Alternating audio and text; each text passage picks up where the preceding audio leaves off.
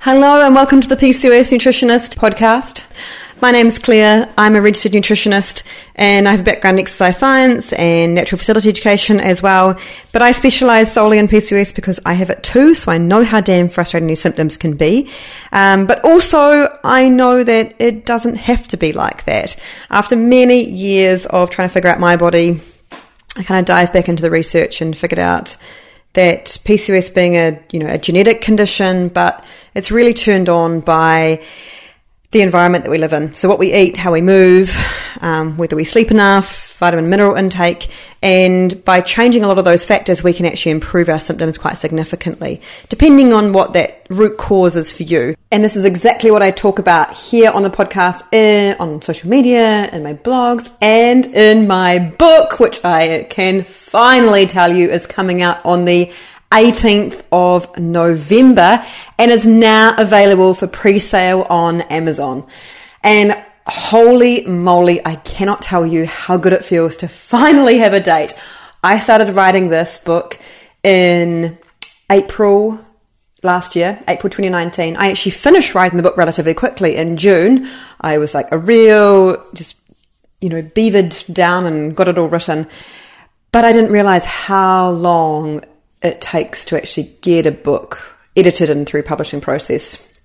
And I wanted to make sure that it was amazing. Not just like, okay, cool, you got a book out, well done you. It's like, no. I actually want this to be helpful and easy to read and just so well referenced and so evidence-based, which, as you know, if you've been listening to the podcast for any length of time, that is really what I'm all about, is giving you the evidence, but in a way that you can understand, but what the research is kind of showing us, and then how we can apply that. So the book is called Getting Pregnant with PCOS. So it's all about the fertility aspect of PCOS. And in there it goes through the same way that I talk about everything on the podcast, but getting to that root cause, understanding for you, is that your insulin levels? Is it your stress hormones? Is it thyroid? Is it inflammation? And then what you can actually do about that. So whether that's medical treatments like letrozole or clomiphene, which can help with ovulation, IVF, what's all the research in terms of how they actually work, therefore who they're going to be effective for, and what are some of the risks involved in those, just so you can make an informed decision for yourself. And then what are some of the things that you are in control of? How can you change your diet and how you move, what supplements you take to have the biggest impact for you and your root cause. And then where to look further for things that might not be, if you've kind of identified all of those things, and say, for example, you weren't getting a period, you weren't ovulating, but now you are because you've made quite a few changes, or you've taken something like letrozole or clomid to help you do that. Either are equally as great, but you're still not getting pregnant. And it's like, well, where do we look from here? And this is where podcasts like today's with Angela can really help, because there are so many other things that can also impact fertility. And while I kind of cover off the really important ones for PCOS, there's always things coming out in the research like what Angela is going to be talking about today that is also valid for you to look into as well, if you have kind of addressed everything else and it's still not really working for you. So anyway, I'll pop the link in the show notes for you to pre-order that book. I would be so grateful for your support, and I just know that this is going to be a great reference for you going forward in your fertility journey. So today we're talking about the vaginal microbiome with my really good friend Angela Heap. So Angela is a nutritional therapist from London. I got to know her when I was living in London, and she is just brilliant. She's so down to earth, so funny. I love her, Instagram stories and her Instagram posts as well. But also she is just so damn smart. And that's what I love. Nothing more I love in a woman than smartness, intelligence, and sassy funniness. So she fits all of those, and that's why I really wanted to chat with her and bring her on here. I can't believe I haven't done this sooner. But anyway, we have now. And I said to Angela, I was like, right, what do you want to talk about? Because you're obviously such a guru. She specializes in fertility. And so I was like, well, that works out super well considering my book about getting pregnant with PCOS is coming out on the 18th of November. You can pre-order that now actually through Amazon. I'll pop the link in the show notes below. But given that, I was like, right, Angela, what do you want to talk about? Because there's so many topics that we can riff off. And she was like, you know what? I actually think that this new area that I'm looking into would be the most interesting. And she mentioned it to me and I was like, I haven't really done any work into that, so that would be brilliant. So the microbiome, there's been a lot of talk over the last probably 5 years about the gut microbiome, so your bacteria in your gut. They previously used to think that that was sterile. They know now that that was very wrong. But the microbiome is really just the bacteria and organisms that live in different places in your body. So you have a skin microbiome, i.e. the bacteria and organisms living on your skin. You have a mouth microbiome, and you have a vaginal microbiome. And it turns out that this can be quite important when it comes to getting pregnant, especially when it is a really good area to look into for those that may have struggled either with getting pregnant, with maybe they're ovulating, but they just doesn't seem to be actually creating a pregnancy. Or maybe it's with recurrent kind of miscarriages or pregnancies that don't reach term.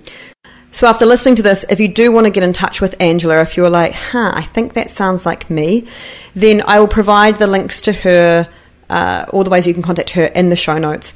But if you want to follow her on Instagram, her handle is Fertility Nutritionist, all just one word, Fertility Nutritionist, and she provides some excellent information on there, so I'd highly recommend giving her a follow. But anyway, let's get on now and have the chat. Angela, thank you so much for joining me. I can't believe that we've never done a podcast together before. I know. Absolutely. Me too. It's probably taken this separation of us, me not being able to get back to the UK and you having never yet visited me in New Zealand, to make you come on and do a podcast with me, because we're so... we've had no contact, so all we can do is Zoom. Absolutely. I know, it's quite shocking, isn't it, really? We talk all this stuff, personally, but we don't actually do this on a podcast. And I love your podcast. It's really great. It really looks at some amazing new research, and I think it's always interesting to do podcasts, but there's so many of them out there now. It needs to be something that's really relevant and pops and is very interesting. And yours are really great, so I'm really happy to be on it. And that's why I love you, is to come and talk today, because you are even more at the forefront of so much research than me. And it's so good to have these great conversations about, I do it for you guys, but I also do it for myself, that I get to talk with great guests about this. So it's so good. So today we're talking all about the vaginal microbiome, and specifically in PCOS, and how that can be quite different, and basically how it could be really interesting going forward in terms of using this to potentially diagnose PCOS, but also what that could mean in terms of how it affects your symptoms and so many other different parts of PCOS. So we've known for a while that the gut bacteria in PCOS can be quite different, but it's just recently this year, right, that it's been found that the vaginal microbiome can be quite different. So, but before we get into that, can you just take us a step back, because the listeners don't have any, may have come across you before, but tell us about your fabulous work and how you got started in fertility nutrition and your qualification and everything like that. Sure, absolutely. So I've got involved in this particular area because I studied in London at the College of Naturopathic Medicine, and as part of that process you have to do clinical hours with clients. They come in, general public, and you're vetted against your peers and with a lot of people that are your teachers, your mentors. So a lot of the information that was coming forward for case studies, weirdly, was actually about fertility and hormones. I've always been fascinated in it anyway, because I've obviously got a personal interest in it being a woman. But, and I had a condition myself where I had high levels of prolactin, and I had some issues with that, with migraines and everything else. So I was always very interested in that, and I think that's what pushed me to start looking at nutrition as a way forward, and lifestyle. And I think the whole approach that I've taken from college, where I've developed, has very been much around the functional medicine model and testing and analysis. And I work very much with people where I dig a lot deeper if they've had maybe multiple miscarriages, if they've had, sort of very problematic issues with their hormones, and there's something that we basically need to get a little bit more detail on, other than just kind of saying, here, go away, take a prenatal and take some fish oils. If that's the kind of approach you want, I'm definitely not your girl, because I dig in there. I get, very, very into the research. I start looking into things that are very fascinating as to why maybe there's been issues with either never getting pregnant in the first place or having multiple miscarriages, even late-term miscarriages as well. So, I look at genetics, I look at, very, very detailed testing, I look at the immune system, all sorts of things really that can actually make a difference to you holding on to that baby if you are having multiple miscarriages prior to that, or actually, why it's not implanted in the first place. So fertility is definitely my bag, and I've kind of got more and more into that in terms of, different areas. And like you, Claire, I delve into the research. I'm very, very interested in that. And I apply that, like today we're going to be talking about the relation of PCOS to fertility and the vaginal microbiome. But this research is so new. It came out in August. So I was actually looking at this in bed. That's how much of a sad woman I am this morning, going, oh, this is going to be exciting for Claire and people listening to the podcast. But, it's what really gets us excited too, Angela. Don't worry. I'm fizzing over this side of the computer. Yeah, absolutely. And I've been doing this now for 12 years. So I'm kind of very much into this area and developing as I go. I'm constantly learning. And, I did a course in the vaginal microbiome, a 6-week course that was headed up by an Australian naturopath who's fantastic. And a guy that's also very into this, doing PhDs and everything around this area, Jason Hurlick. And, those are the kind of people I'm following at the moment that are,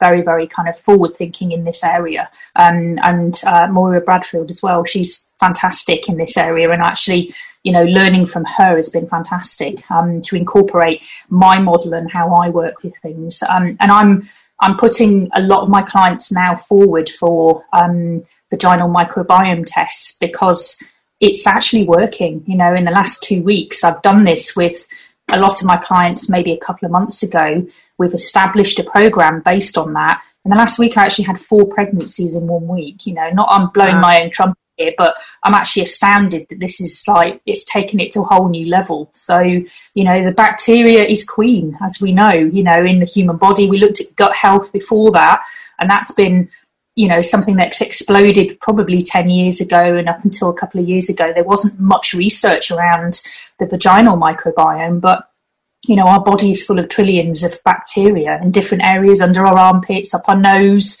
in our gut, in our vaginas, up our bum. Yeah, absolutely. So, it's about following the bacteria.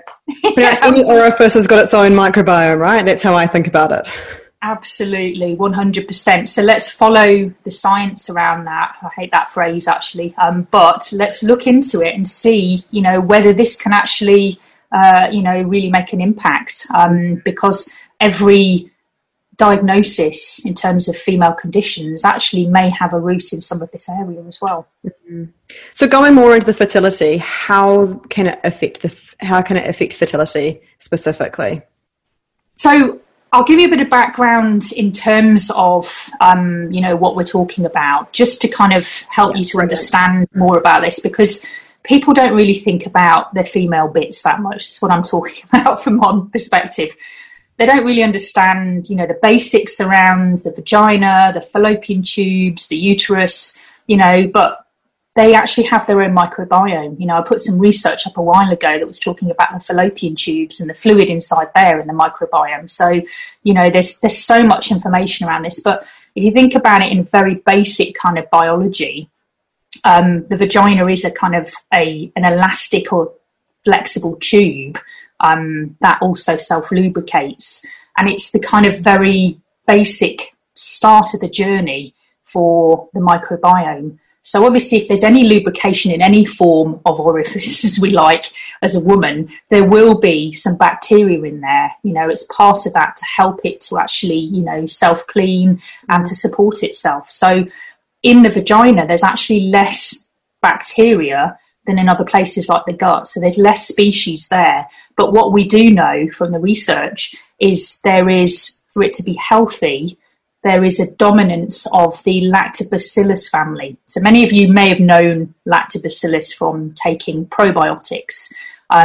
And you see it in adverts for all sorts of things like yogurts and, you know, Yakults and Danones and all those kind of things, and how that's kind of been imprinted in our brains about how important that is for human health. And I think going back many generations, that's what, you know, people did in Northern Europe and wherever else. There's been a fermented culture there of things like kefir and sauerkrauts and, you know, fermenting vegetables to keep them vegetables in the diet and fibre, but also the you know, the probiotics, the good bacteria as part of that then colonises those areas in the body. So I think the importance is to look at those different species, and the more lactobacillus, the more lactic acid is there. And that's what we're talking about, because the vagina generally has to start off as a more acidic medium. So if we haven't got an acidic medium there, it lets all the bad guys in. You know, it's kind of like, say, on this side of the pond, the Thames barrier is open because the acidity is much higher. And we're often told, I think, even as nutritional therapists, when I first started working around this, you know, the alkaline diet, this is all important. We've got to alkaline our bodies. Actually, when it comes to the vagina, the more acidic it is, you know, the better, because it can actually be, as I like to call them, the bouncers at the front door. So if you've got a higher pH, you are inviting more things in, like bacteria, to spread their wings and multiply. And obviously we'll talk a little bit about Candida later on. But I think, you know, that can mean if you have a more acidic medium in the vagina, you have more of a chance potentially to grow things like thrush, and that Candida family can be an issue. But if it's more acidic, you will find that that isn't even there. It's not even allowed to flourish. So lactobacillus has to be there. And I like to say there's kind of, it's a family group there, with 4 of those particulars. And the balance, like everything in life, and the timing is very, very important, because it will go down. The acidity will go up and down during the menstrual cycle, because obviously it doesn't want to kill sperm too much if it's coming in. So it's got that whole balance going on, whereas it gets nearer to your fertile period, maybe that acidity goes up a little, because the pH of sperm is actually more alkaline. So often there's a clash of the titans if people have got very, very high acidity, very high alkalinity with fertility, and the sperm is also alkaline. And you can find that sometimes with my clients when they say after sex it just feels a bit itchy and stingy and everything like that. And again, that's something to look at, because the acidity of your vagina may not be that welcoming or supportive. And again, you know, we have got a microbiome in seminal fluid as well. So that again can be bringing bacteria into the vagina. And that's why it's so acidic, to kind of kill off the bacteria and only keep the sperm alive. So we've got a family of 4 particular bacteria there. And it's headed up with what I call the matriarch, the Lactobacillus crispatus. And that particular bacteria of Lactobacillus has to be the dominant species, the dominant matriarch of the vagina, because it kind of is, you know, it dictates what the rest of the family generally will be doing, generally in the vagina in terms of that. And we have to have a blend of other ones as well. You know, things like the Gasseri, also the Gensei, that's another one that needs to be at a fairly decent level. But there's one in particular called the Lactobacillus inners, which I say basically can be swayed to the dark side. Right. So we'll talk a little bit about that. Yeah, so absolutely. Do we know anything about percentage-wise how much the Lactobacillus,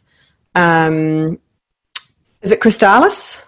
Crispatus. Do we know anything about percentage, how much it needs to be? Is it like 60, 80 we're talking about here in the vagina, or?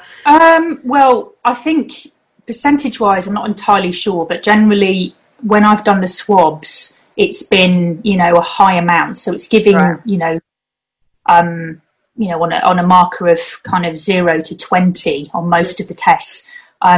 So a good level would be, moderate to high.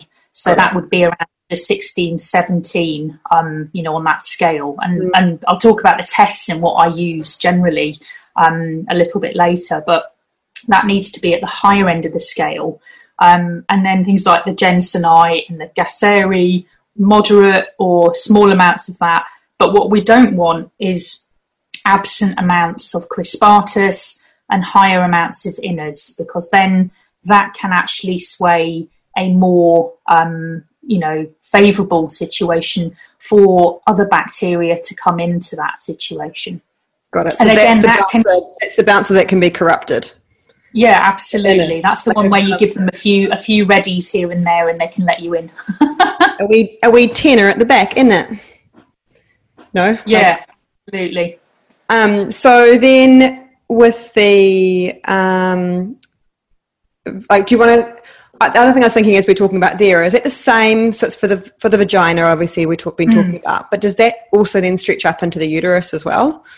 It does, absolutely. So what stays in the vagina goes on. So we can see a lot of people maybe on the podcast that would be interested in doing some further endometrial biopsies. And there's a lot of things out there that look at tests like the EMA test, which looks at the bacterial composition of the uterine lining. And that's been very interested in a lot of IVF cycles now in terms of whether there's implantation. So again, we can see what happens in the vagina goes further up, and it can also impact the fallopian tubes as well. So, obviously we've got STIs and things like that can get in, which what they're saying now also with HPV, which is obviously an issue there. And there's a lot of younger women being vaccinated for that in certain strains that can cause cervical cancer. But they're now saying that if you have a very, very kind of high level of this crispatus and good levels of Gasseri and Jensenite, then that can actually ward off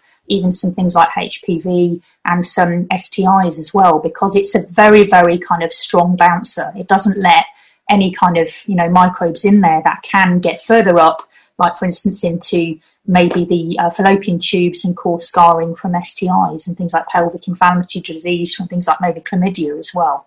Wow. So amazing. Very, very important to keep that there. And also I'm interested in this because when you have a vaginal swab, much less invasive than having a biopsy where they pull a big chunk out of you. They test that for the essentially very similar bacteria levels for, the lactobacillus family. And they also look for other things that we're going to talk about in terms of bacteria that can be pathobionts or problematic. But that can show that it's got past the first gate and it's then started in the vagina and it's moved further up into the uterus and it's actually multiplying in there, which then can lead to things like chronic endometriosis, which is an infection of the womb, which can stop implantation and also can cause miscarriages.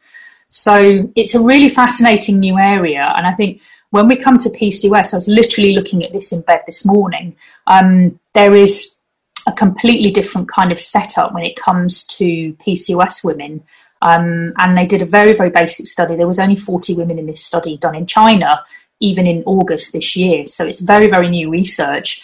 And they basically said that women with PCOS generally had a much lower crispatus level, which then makes sense because it allowed in further pathobionts like the microbiome sort of bacteria that can get a ureaplasma and also the Prevotella bacteria. And both of those can actually cause irritation and inflammation in the lining of the vagina and obviously the womb. So it raises the interleukin-6 or interleukin-1b level in terms of that, and it can actually cause further irritations when people have that. And also ureaplasma has been looked at in previous years for being a pathogen that can actually cause problems with preterm labour as well, and also potentially miscarriages.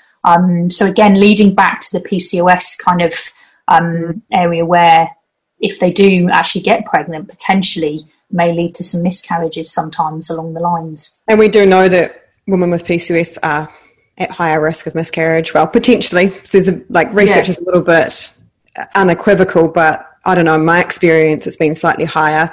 And also to higher levels of preeclampsia, which could be what is causing that preterm or, early preterm, late preterm birth, which is the 37 weeks onwards, which is very interesting. Absolutely.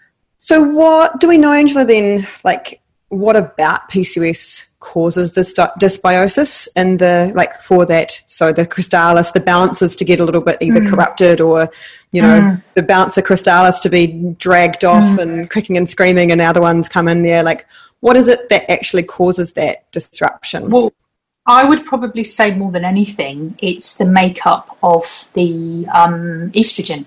So estrogen is the driver for crisparitis and Jensenii and Gasseri, even for INNERS really, and that actually the level of estrogen in the body generally, in the vagina and the uterus, is an important driver for these particular bacteria. So having more of an androgen focus there may well be that it will drive certain bacteria that are stronger in that area. Crisparitis is an estrogen lover, so if you have higher levels of crisparitis, higher levels of estrogen, generally you may have also higher levels, not always, but I think generally estrogen is a big driver of that particular family of bacteria that allows things to flourish really. So it's almost like fuel for it. But again, obviously, feeding bacteria means, ensuring that there are good levels really all round. And I think it changes, the actual levels of bacteria will be completely different in women as they get older as well. So perimenopausal, I was looking at this as well recently, and also menopausal. So they'll have less crisparitis, which means that, and essentially their estrogen has gone lower. So they'll have less crisparitis, probably less of the others. And again, that can cause irritations. It can cause more potential for the other bacteria to get in, like the bacteria, the BVs of the world, and different kind of sort of things that will cause problems in the endometrium and further up. And again, can cause things like UTIs as well, because there's no barrier to stop them coming in at that point, because the estrogen's low as the driver, and then the crisparitis goes low, and then they all kind of desert that area, or there's much less. So there is much more potential there for pathobionts to get in and cause more problems. So, it all comes back to that, that estrogen really when it comes to PCOS. And there are things you can do that actually make it worse as well. So obviously things like if you have, more of a drier vagina, obviously if you're having sex, you may use things like, lubrication. And some of those lubricants can actually make things worse, and irritate things a bit more, and actually reduce down even the small amounts of that bacteria that you have in there. There's a lot of things like smoking that can actually kill the crisparitis as well. Things like stress can actually reduce that down. Topical antifungals as well. So if you're putting up, your Canesten pessaries in there because you've got, a very alkaline vagina and you've got thrush, that can also kill the crisparitis. So like anything in life, it is a very delicate balance to get things right. And it all kind of stems from the actual, makeup of the hormones that can actually drive that. And as we get further into perimenopause and then into menopause, your levels of estrogen drop, and then also the makeup of that lactobacillus family actually also change as well. And you have that in prepubescent girls as well. So often prepubescent girls may get things like UTIs, urinary tract infections, because the actual makeup of that vagina is less estrogenic, and then that can actually bring on its some of its problems from that side. Amazing. And it's kind of this what we always talk about, which is treating the root cause, like we were just talking about there before, the thrush, you know, right? Like if you have thrush, you then shove up those caniston things, which is, you know, like maybe treat the symptom as a bit of a band-aid, but actually you're making that root cause worse because you're making it more alkaline, more like, you know, and then you end up, you know, with less good bacteria. So can be a bit of a vicious cycle unless someone can actually explain to you, hey, this is actually what's going on, and this is what you need to do about it. The other thing too, of course, is probably, I assume, using any of those vaginal cleansing products. Oh God, don't start me on those. I thought this was quite common knowledge now, but I think probably only in the circles that we work in. But I still see a lot of women asking me, and not to shame anyone, because how are you supposed to know? But yeah, I think it's probably worthwhile mentioning that those are particularly not great for the vaginal microbiome. No, absolutely. You're washing away all your good guys.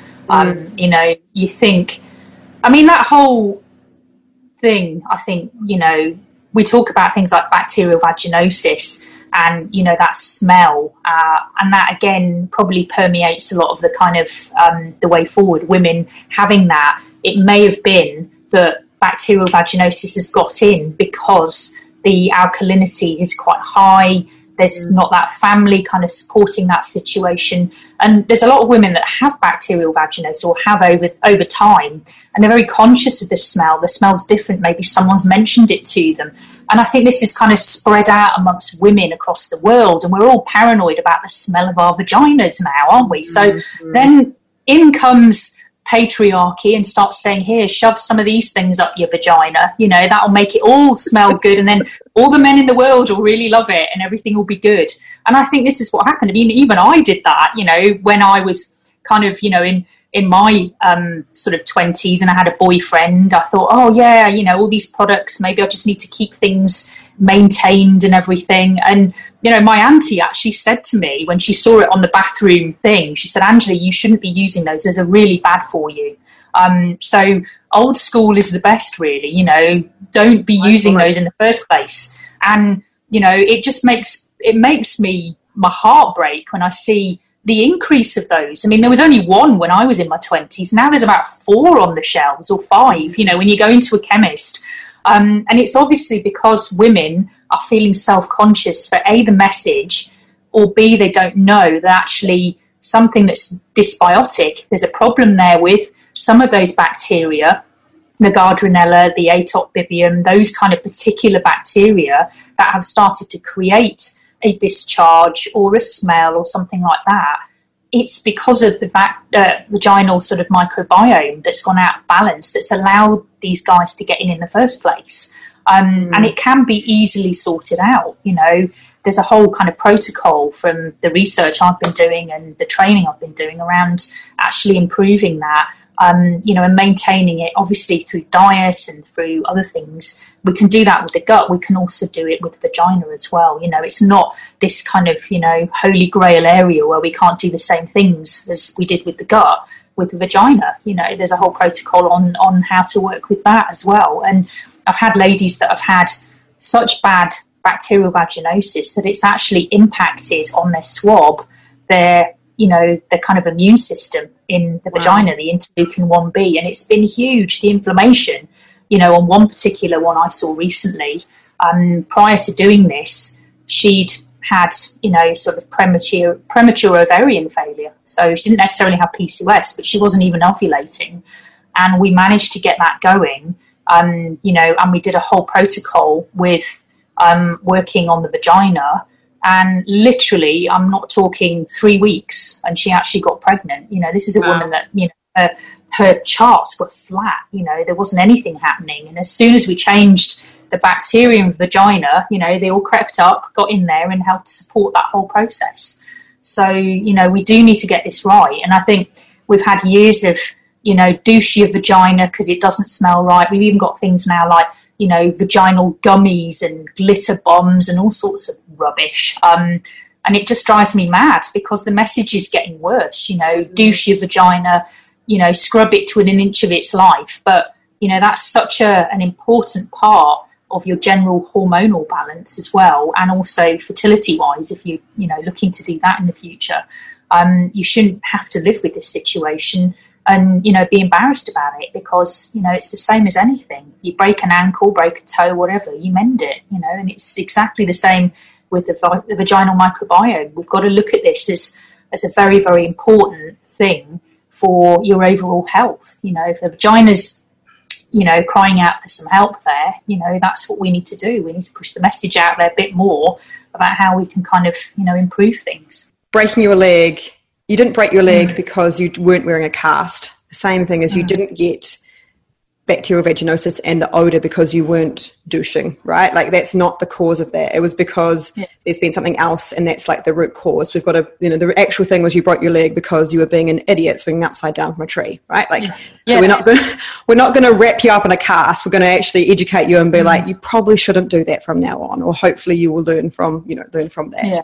So it's that we need to actually figure out what that root cause is and treat the root cause, rather than trying to band-aid it over with just some horrific florally essences that you're going to, put up there. And also things like, people with PCOS generally with a higher testosterone, that can sometimes give them, sort of oilier skin and spots and things like that. And they'll go to the doctor. I've had a client with this situation recently. The doctor's just given them a month's course of antibiotics, and that's going to kill all of your good bacteria, not all of it, but it will, very much change that. And then I think it makes it much easier for those bad bacteria to come back in before the good, So, when we're trying to treat other areas of the body, it will also affect the vagina as well. And, the general treatment for bacterial vaginosis is antibiotics. And that doesn't always work in a lot of cases. And then people will say, I've had antibiotics 6 times in the last 10 years, and I've had bacterial vaginosis in those times a couple of times, and it's all about, chicken and egg situation, getting the microbiome right. Yes, there may be a lower estrogen, but can we kind of, improve that situation in the meantime, just by, filling that area with good bacteria, and when we're talking about pessaries for things for thrush, as part of the protocol that I do with women, we look at, probiotics as pessaries. A lot of people have been using kind of tampons with yogurt in them for years, and that's an old-fashioned remedy, maybe not necessarily great for PCOS, because obviously you've got all the androgens in there, which isn't fantastic. But then, doing things like using the right type of probiotics, and I'm not kind of encouraging women to go out there and just get any old lactobacillus one, because it's got to be the right strains, otherwise it doesn't necessarily improve that. And a lot of the research was around, using those particular strains to actually ward off some of these things. It'd be interesting to look at maybe a further study on how many women with PCOS have bacterial vaginosis, because potentially that is a chicken and egg situation. There's lower estrogen maybe, that makes the pH higher, and therefore, things like bacterial vaginosis can get in more readily. But I think the research I looked at today was more about, potentially they've got lower bacteria, but what does that lead to? What kind of implications were there in regards to fertility because of that situation? That's a very good question, actually. I'll put a poll up on my Instagram stories of and ask people. Because I think that's one thing that we, where we can get a very rudimentary guideline. Like, it's certainly not scientific research, but it gives us a pretty good guideline into how many women is this affecting, and is this actually something that's worthwhile looking further into.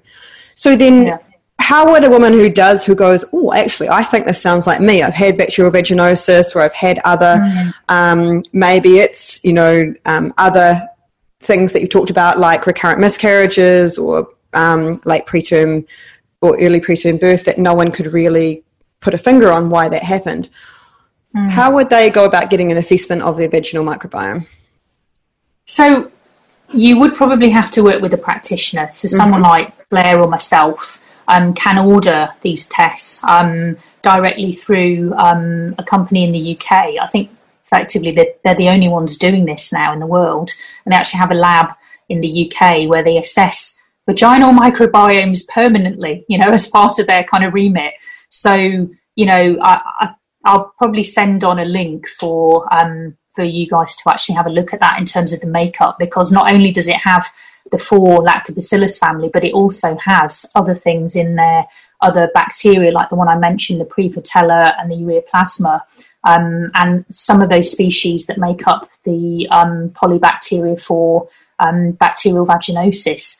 So, and it also looks at thrush as well, the different kind of species of thrush there, and whether that's available in your vagina, and whether they're high levels there. So it's a good overall kind of test, and it's a swab, so it's very, very easy to do, and a much less invasive system than going for the EMA test, which is the endometrial microbiome metagenomic analysis. That's what it stands for, and that is a biopsy of the womb when you've gone through maybe a miscarriage or multiple miscarriages, or you've gone for IVF and you've not had a successful round there. They often suggest doing this, and if you do a swab, generally I've seen this in a couple of people. I have to confess, I've only had about 2 or 3 clients where they've gone for the vaginal microbiome and they've then gone for the EMA test to see whether they've actually got, good or bad bacteria there, and it's actually correlated quite nicely. So right.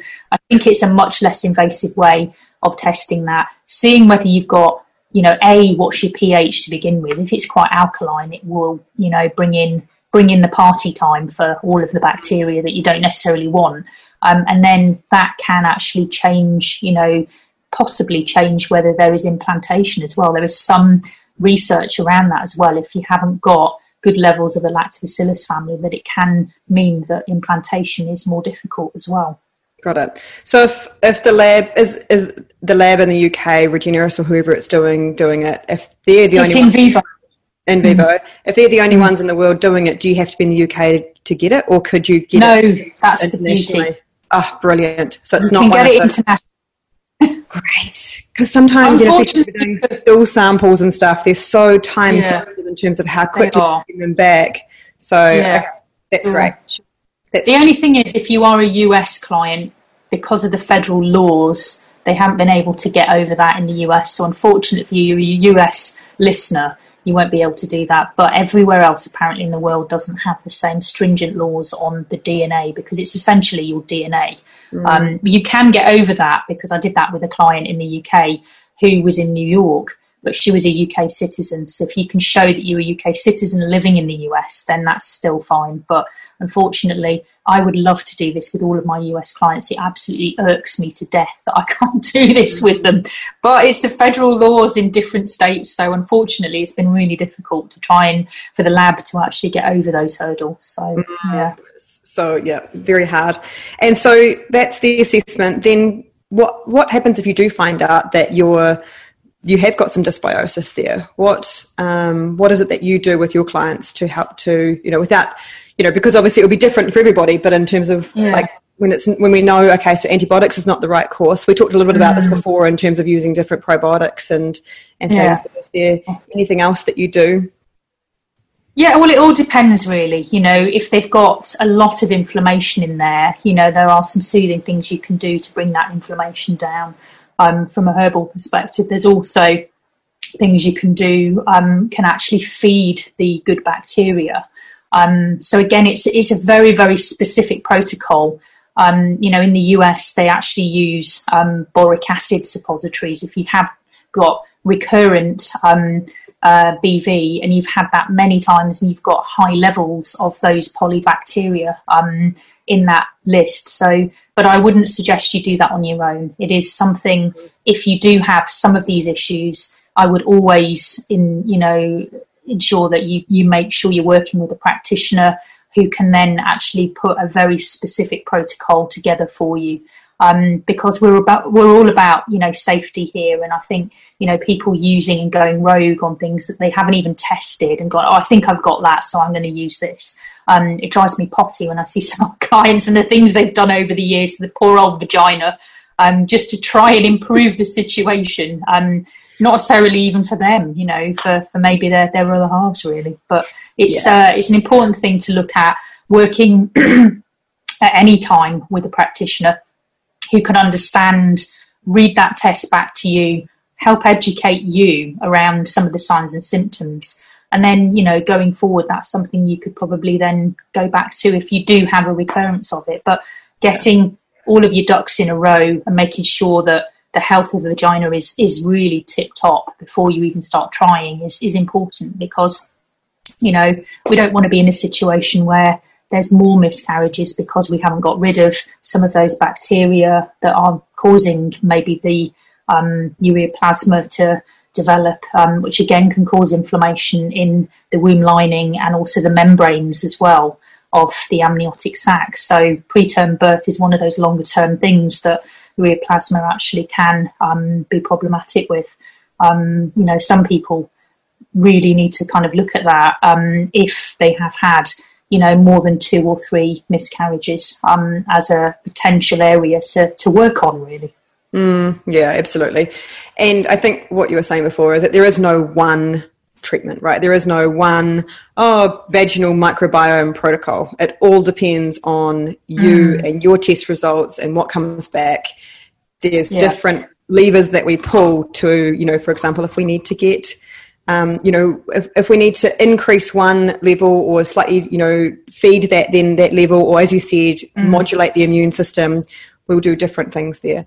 And this is why I also get quite frustrated when people advertise a Candida protocol, and it's like, there is no one protocol, right? Like, it really depends on that individual and what strain they have and what else is going on in there. This is the gut. Or the worst is the Candida diet. So I'm like, no diet is ever going to kill that thing, right? Like, all you're going to do is put that into remission, and then as soon as you go back eating, your normal diet again, it's going to come back with a vengeance.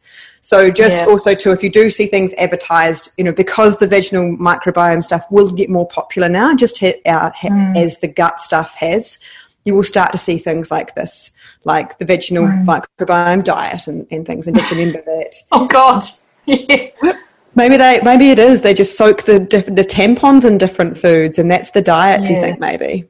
Yeah, I don't know what it will be, but that whole Candida diet, honestly, it drove me mad. And people coming to me saying, I've had thrush constantly since I've been 17, and I get it 4 times a year, and I get antibiotics for it, and it's just a vicious circle. There's all these women going round and round in circles, on their own, knowing nothing about this. I think I always say women are Ferraris and men are Ford Capris, and we do need a team of people behind us to really help us, and that message almost needs to go out on the airwaves all the time, the radio. This is what you don't do, this is what is healthy. And I think it's definitely, my view, very much a patriarchal approach to things, keep you in the dark about stuff, get you not thinking logically about how you need to approach this, and be proud of yourself and know what to do going forward, so that you're not kind of thinking, oh God, I'm completely different than everyone else. And stand up for yourself. Like, if someone treats you poorly in a medical, like I had a woman yesterday who I was working with, and she said, my doctor's always been really awful to me. And I was like, what planet are they on? Like, how would you ever treat your clients like that? She's like, absolutely not. And I'm just like, so don't take that from anyone, doctor or not, right? Like, that is not okay to be treated, or for you to go into your doctor and say about these symptoms, and they're like, make you feel like you're this big. Okay, like you are the CEO of your health. If you think something's not right, if no one's taking you seriously, move on. Go to someone else, because they're not the right person for you. And it's a completely complex thing, the vaginal microbiome. The microbiome all over the whole body is. So, if there are some issues, don't suffer in silence. There's podcasts, there's all sorts of things where people are talking about this now. And, Dr. Google isn't always the best place, or forums. We both really hate those in terms of like telling you the new approach. This is how I did this to do it, because everyone's an individual. You've got maybe bacterial vaginosis, but it doesn't mean it's the same bacteria as someone else. And you will have a different microbiome than that person that's talking about it on the forum. So, work with Claire, work with myself, or people who understand that. get the test done and see where you are with that. You know, knowledge is power, isn't it? As soon as you find that out, you will know how to treat that. And as soon as you support that whole process, you'll be able to then go, yeah, I know what that is if it comes up again. If you've maybe let your lifestyle slip a bit and you've been eating, you know, cake, chocolate and whatever, and it's kind of caused that bacteria to change a little, you can then, you know, go back to, you know, looking after yourself a bit more, and you'll know what to do going forward. You know, I can't stand it when people don't give you the power, don't empower you or give you knowledge about how you can treat your own body, you know. And it's the same thing going to doctors where they just kind of write a script, don't tell you what's going on, and you are completely in the dark about what's going on with your body. You know, part of my programs are always information overload. You know, sometimes people do go, that's a bit too much. Probably leave you to do that, Angela. I know I'm interested, but I need to back off a little there. But I'm always like, this is fascinating stuff that you need to know about your vagina or your endometrium or generally your overall health, you know, understanding your cycles. You know, always be, like you said, the CEO of your own health, because you know, that's an important place to be at, you know, getting yourself into a good position where your wellness is good. Because too as well, can this, because our microbiomes are so connected, and also especially as females, because our anus and our vagina are so close together. Yeah, sure. What do we know about how that vaginal microbiome moves into or works with our intestinal microbiome?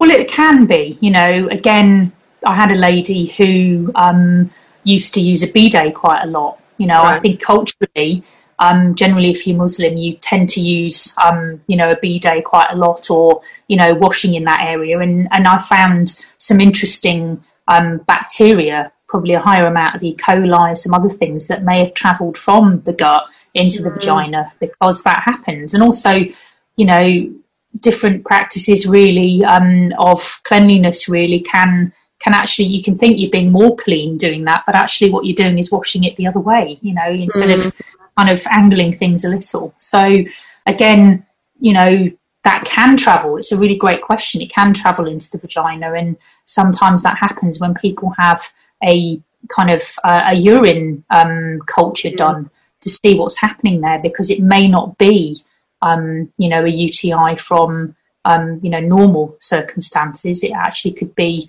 a culture that's come from, you know, that whole kind of small gap there, and the E. coli's got in there, you know, Enterococcus faecalis or something like that has actually travelled. So just looking at this particular swab results can actually give you a really good indication of, you know, some of those habits there from there as well.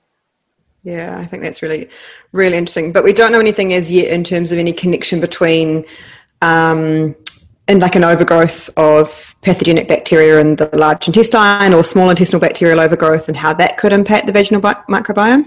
Not as yet, not that I've been looking into. There may well be, but I think, you know, the vagina generally will be more specific bacteria that certain labs are testing. They may expand the whole kind of bacterial similarities to the gut, but I think because there's so many more species in the gut, and there is a less bacterial species in the vagina, they don't generally tend to go, let's look for this, because it may well be that they don't have as much there on that side. And it doesn't necessarily grow in vaginal medium as opposed to, you know, the kind of gut medium, because of the pH differences. Yeah, completely different.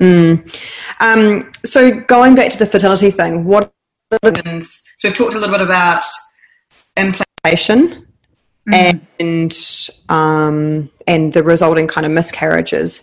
Is that the main implication of a dysbiotic, or, you know, so when we say dysbiotic, for those of you that goes over your head, that basically that means that it's become bad, for want of a better word, right? Like there's less of the good bacteria, more of the bad bacteria. That's what we call dysbiosis.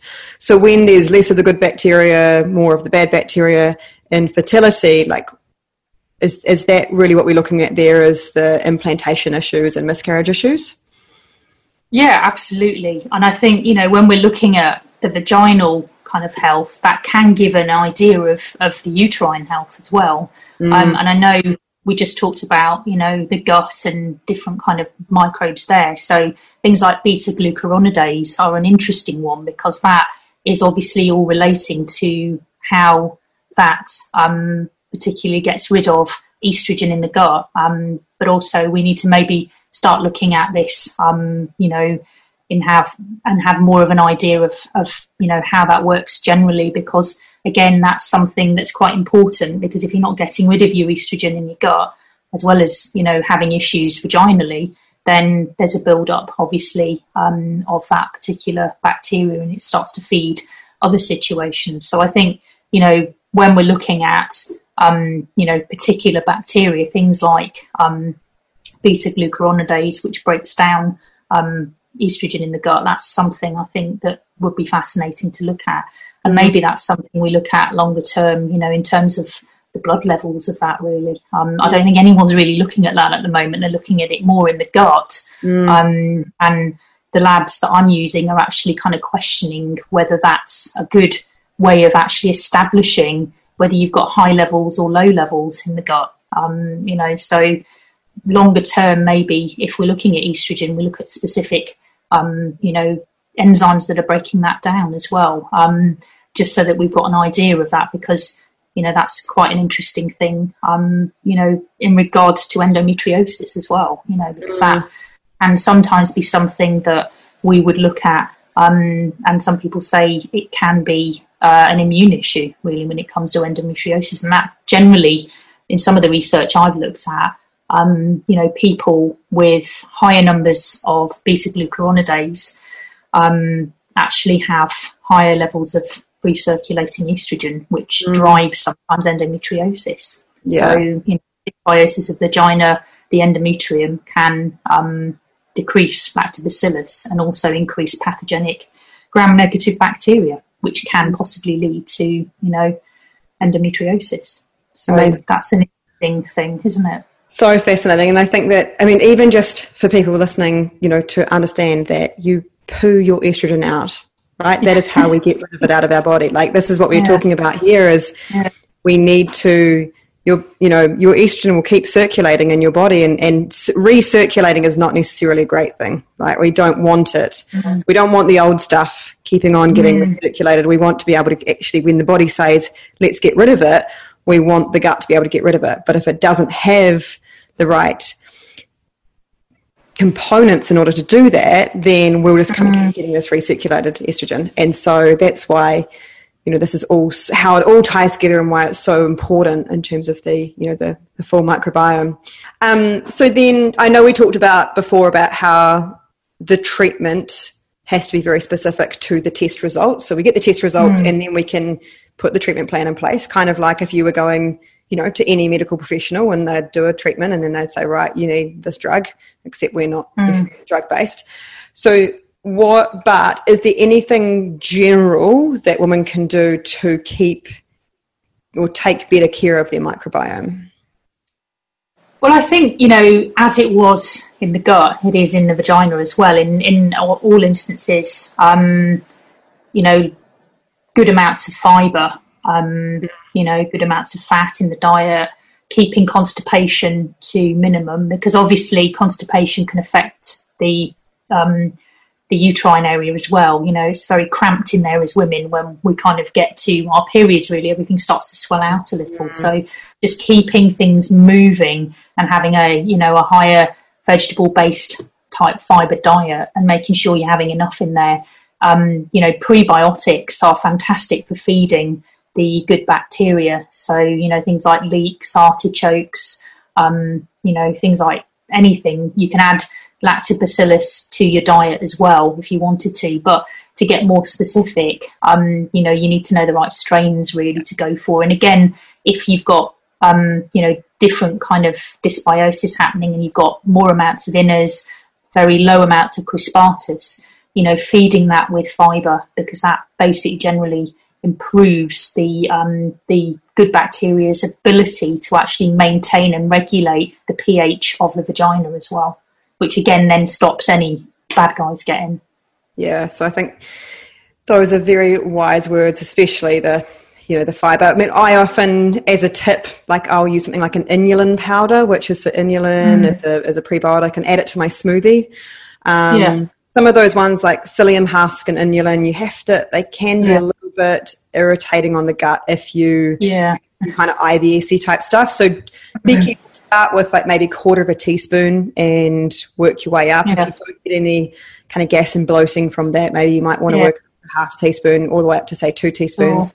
But if that's affecting you, maybe try a different prebiotic as well. But those are really good to sneak into smoothies or soups or stews. But just be careful that if you are making this for someone else in your family and they have a slightly more irritated gut than you, then they might be not particularly happy if you're like ladling out the inulin into their soup and suddenly post-meal they're very gassy and bloaty. So just be aware of that. But so that, I think, is a really fascinating topic and incredibly interesting. So for anyone who has been struggling with fertility issues, maybe that's, as you said, implantation issues going through fertility treatments, or maybe it's recurrent miscarriages, or just not quite understanding what's going on and why they're not able to get pregnant, or maybe, as we've talked about, vaginal issues, bacterial vaginosis, reoccurring thrush, how can they book a discovery call with you to talk about what you could do for them?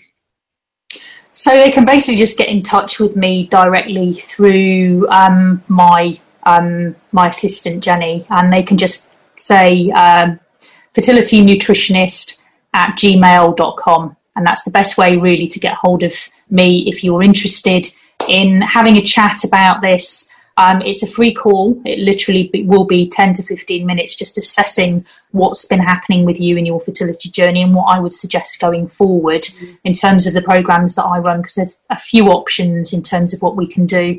I've kind of specialised in PCOS and fertility for many years now, so I'm quite aware of that. And I do have some genetics myself that predisposes me to insulin sensitivity. So I'm kind of aware in terms of that, how to manage it.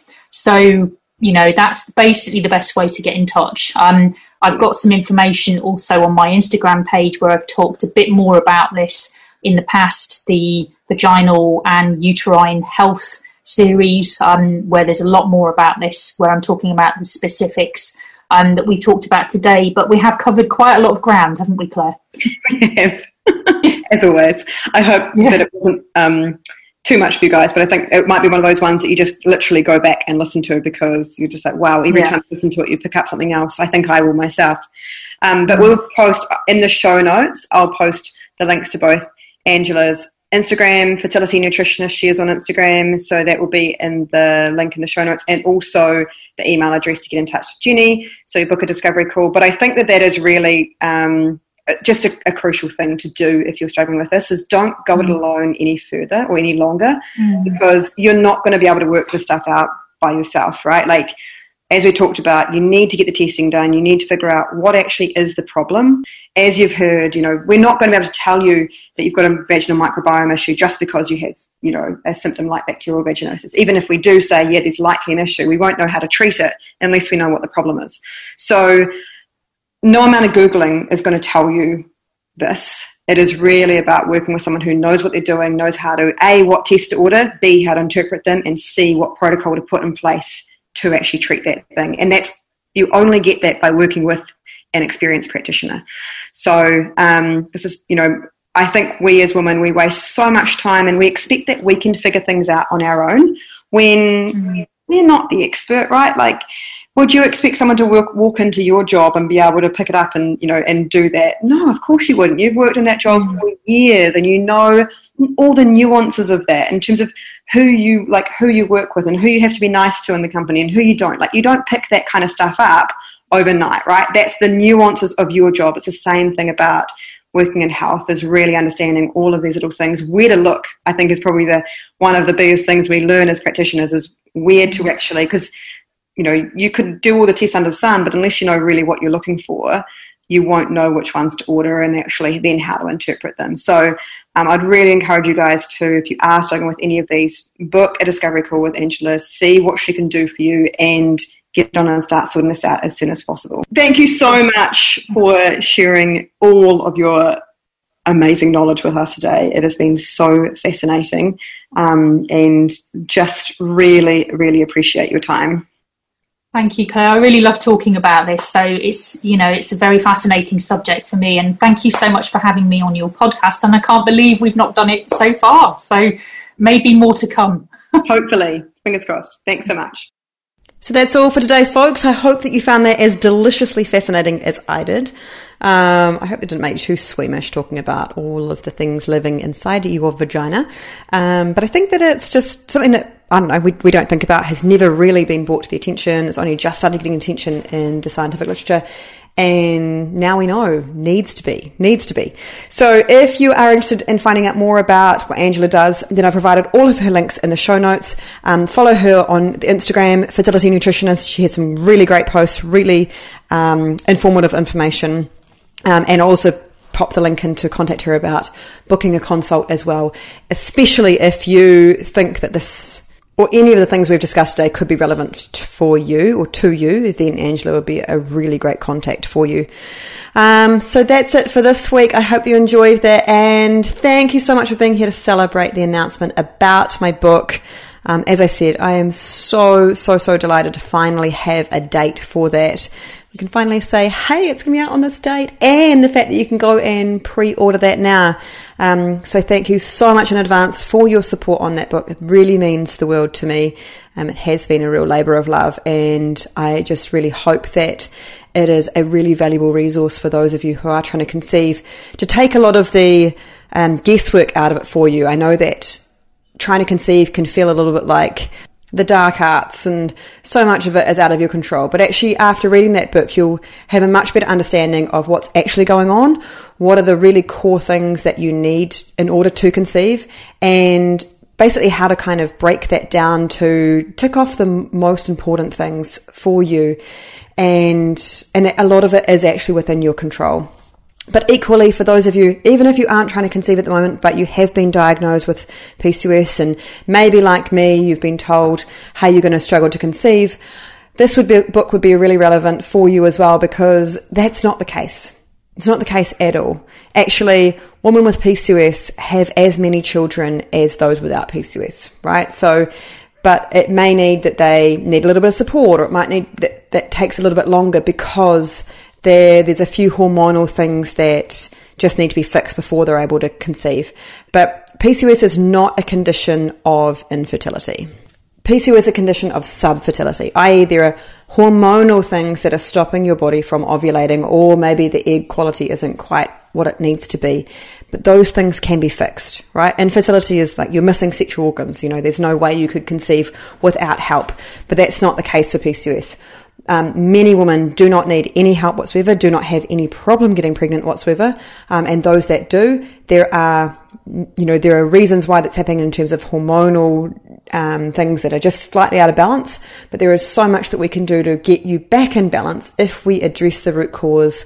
And then if you need further help, there are some really fantastic medical treatments out there that can be really good as well. So that's what I hope for you to see in the book, is that there are all of these great options available to you. It's not just about being all natural or all medical, but how can we use the both to get not only you pregnant, but a big emphasis in the book is having a healthy pregnancy so that you come out the other side not so tired that you're lying on the ground in the kitchen with a jar of pickles, eating them from the jar because you are so tired to get up and even get yourself a fork.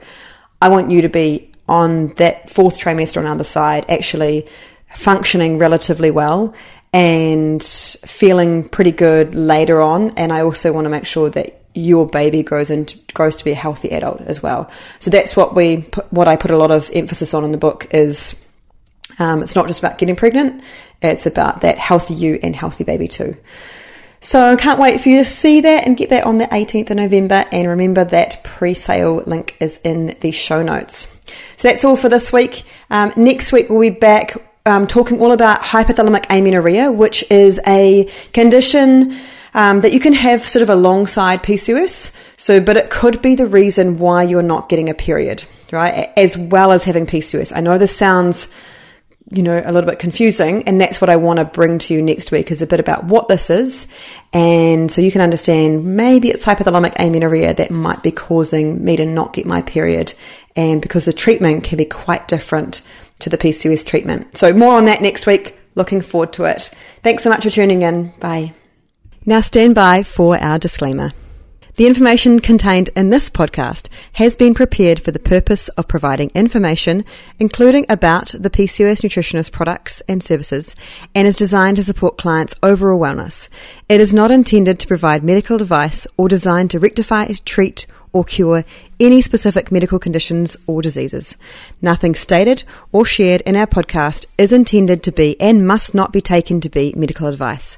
Please seek the advice of professionals as appropriate regarding the evaluation of any specific information, opinion, advice, or content contained in our podcast.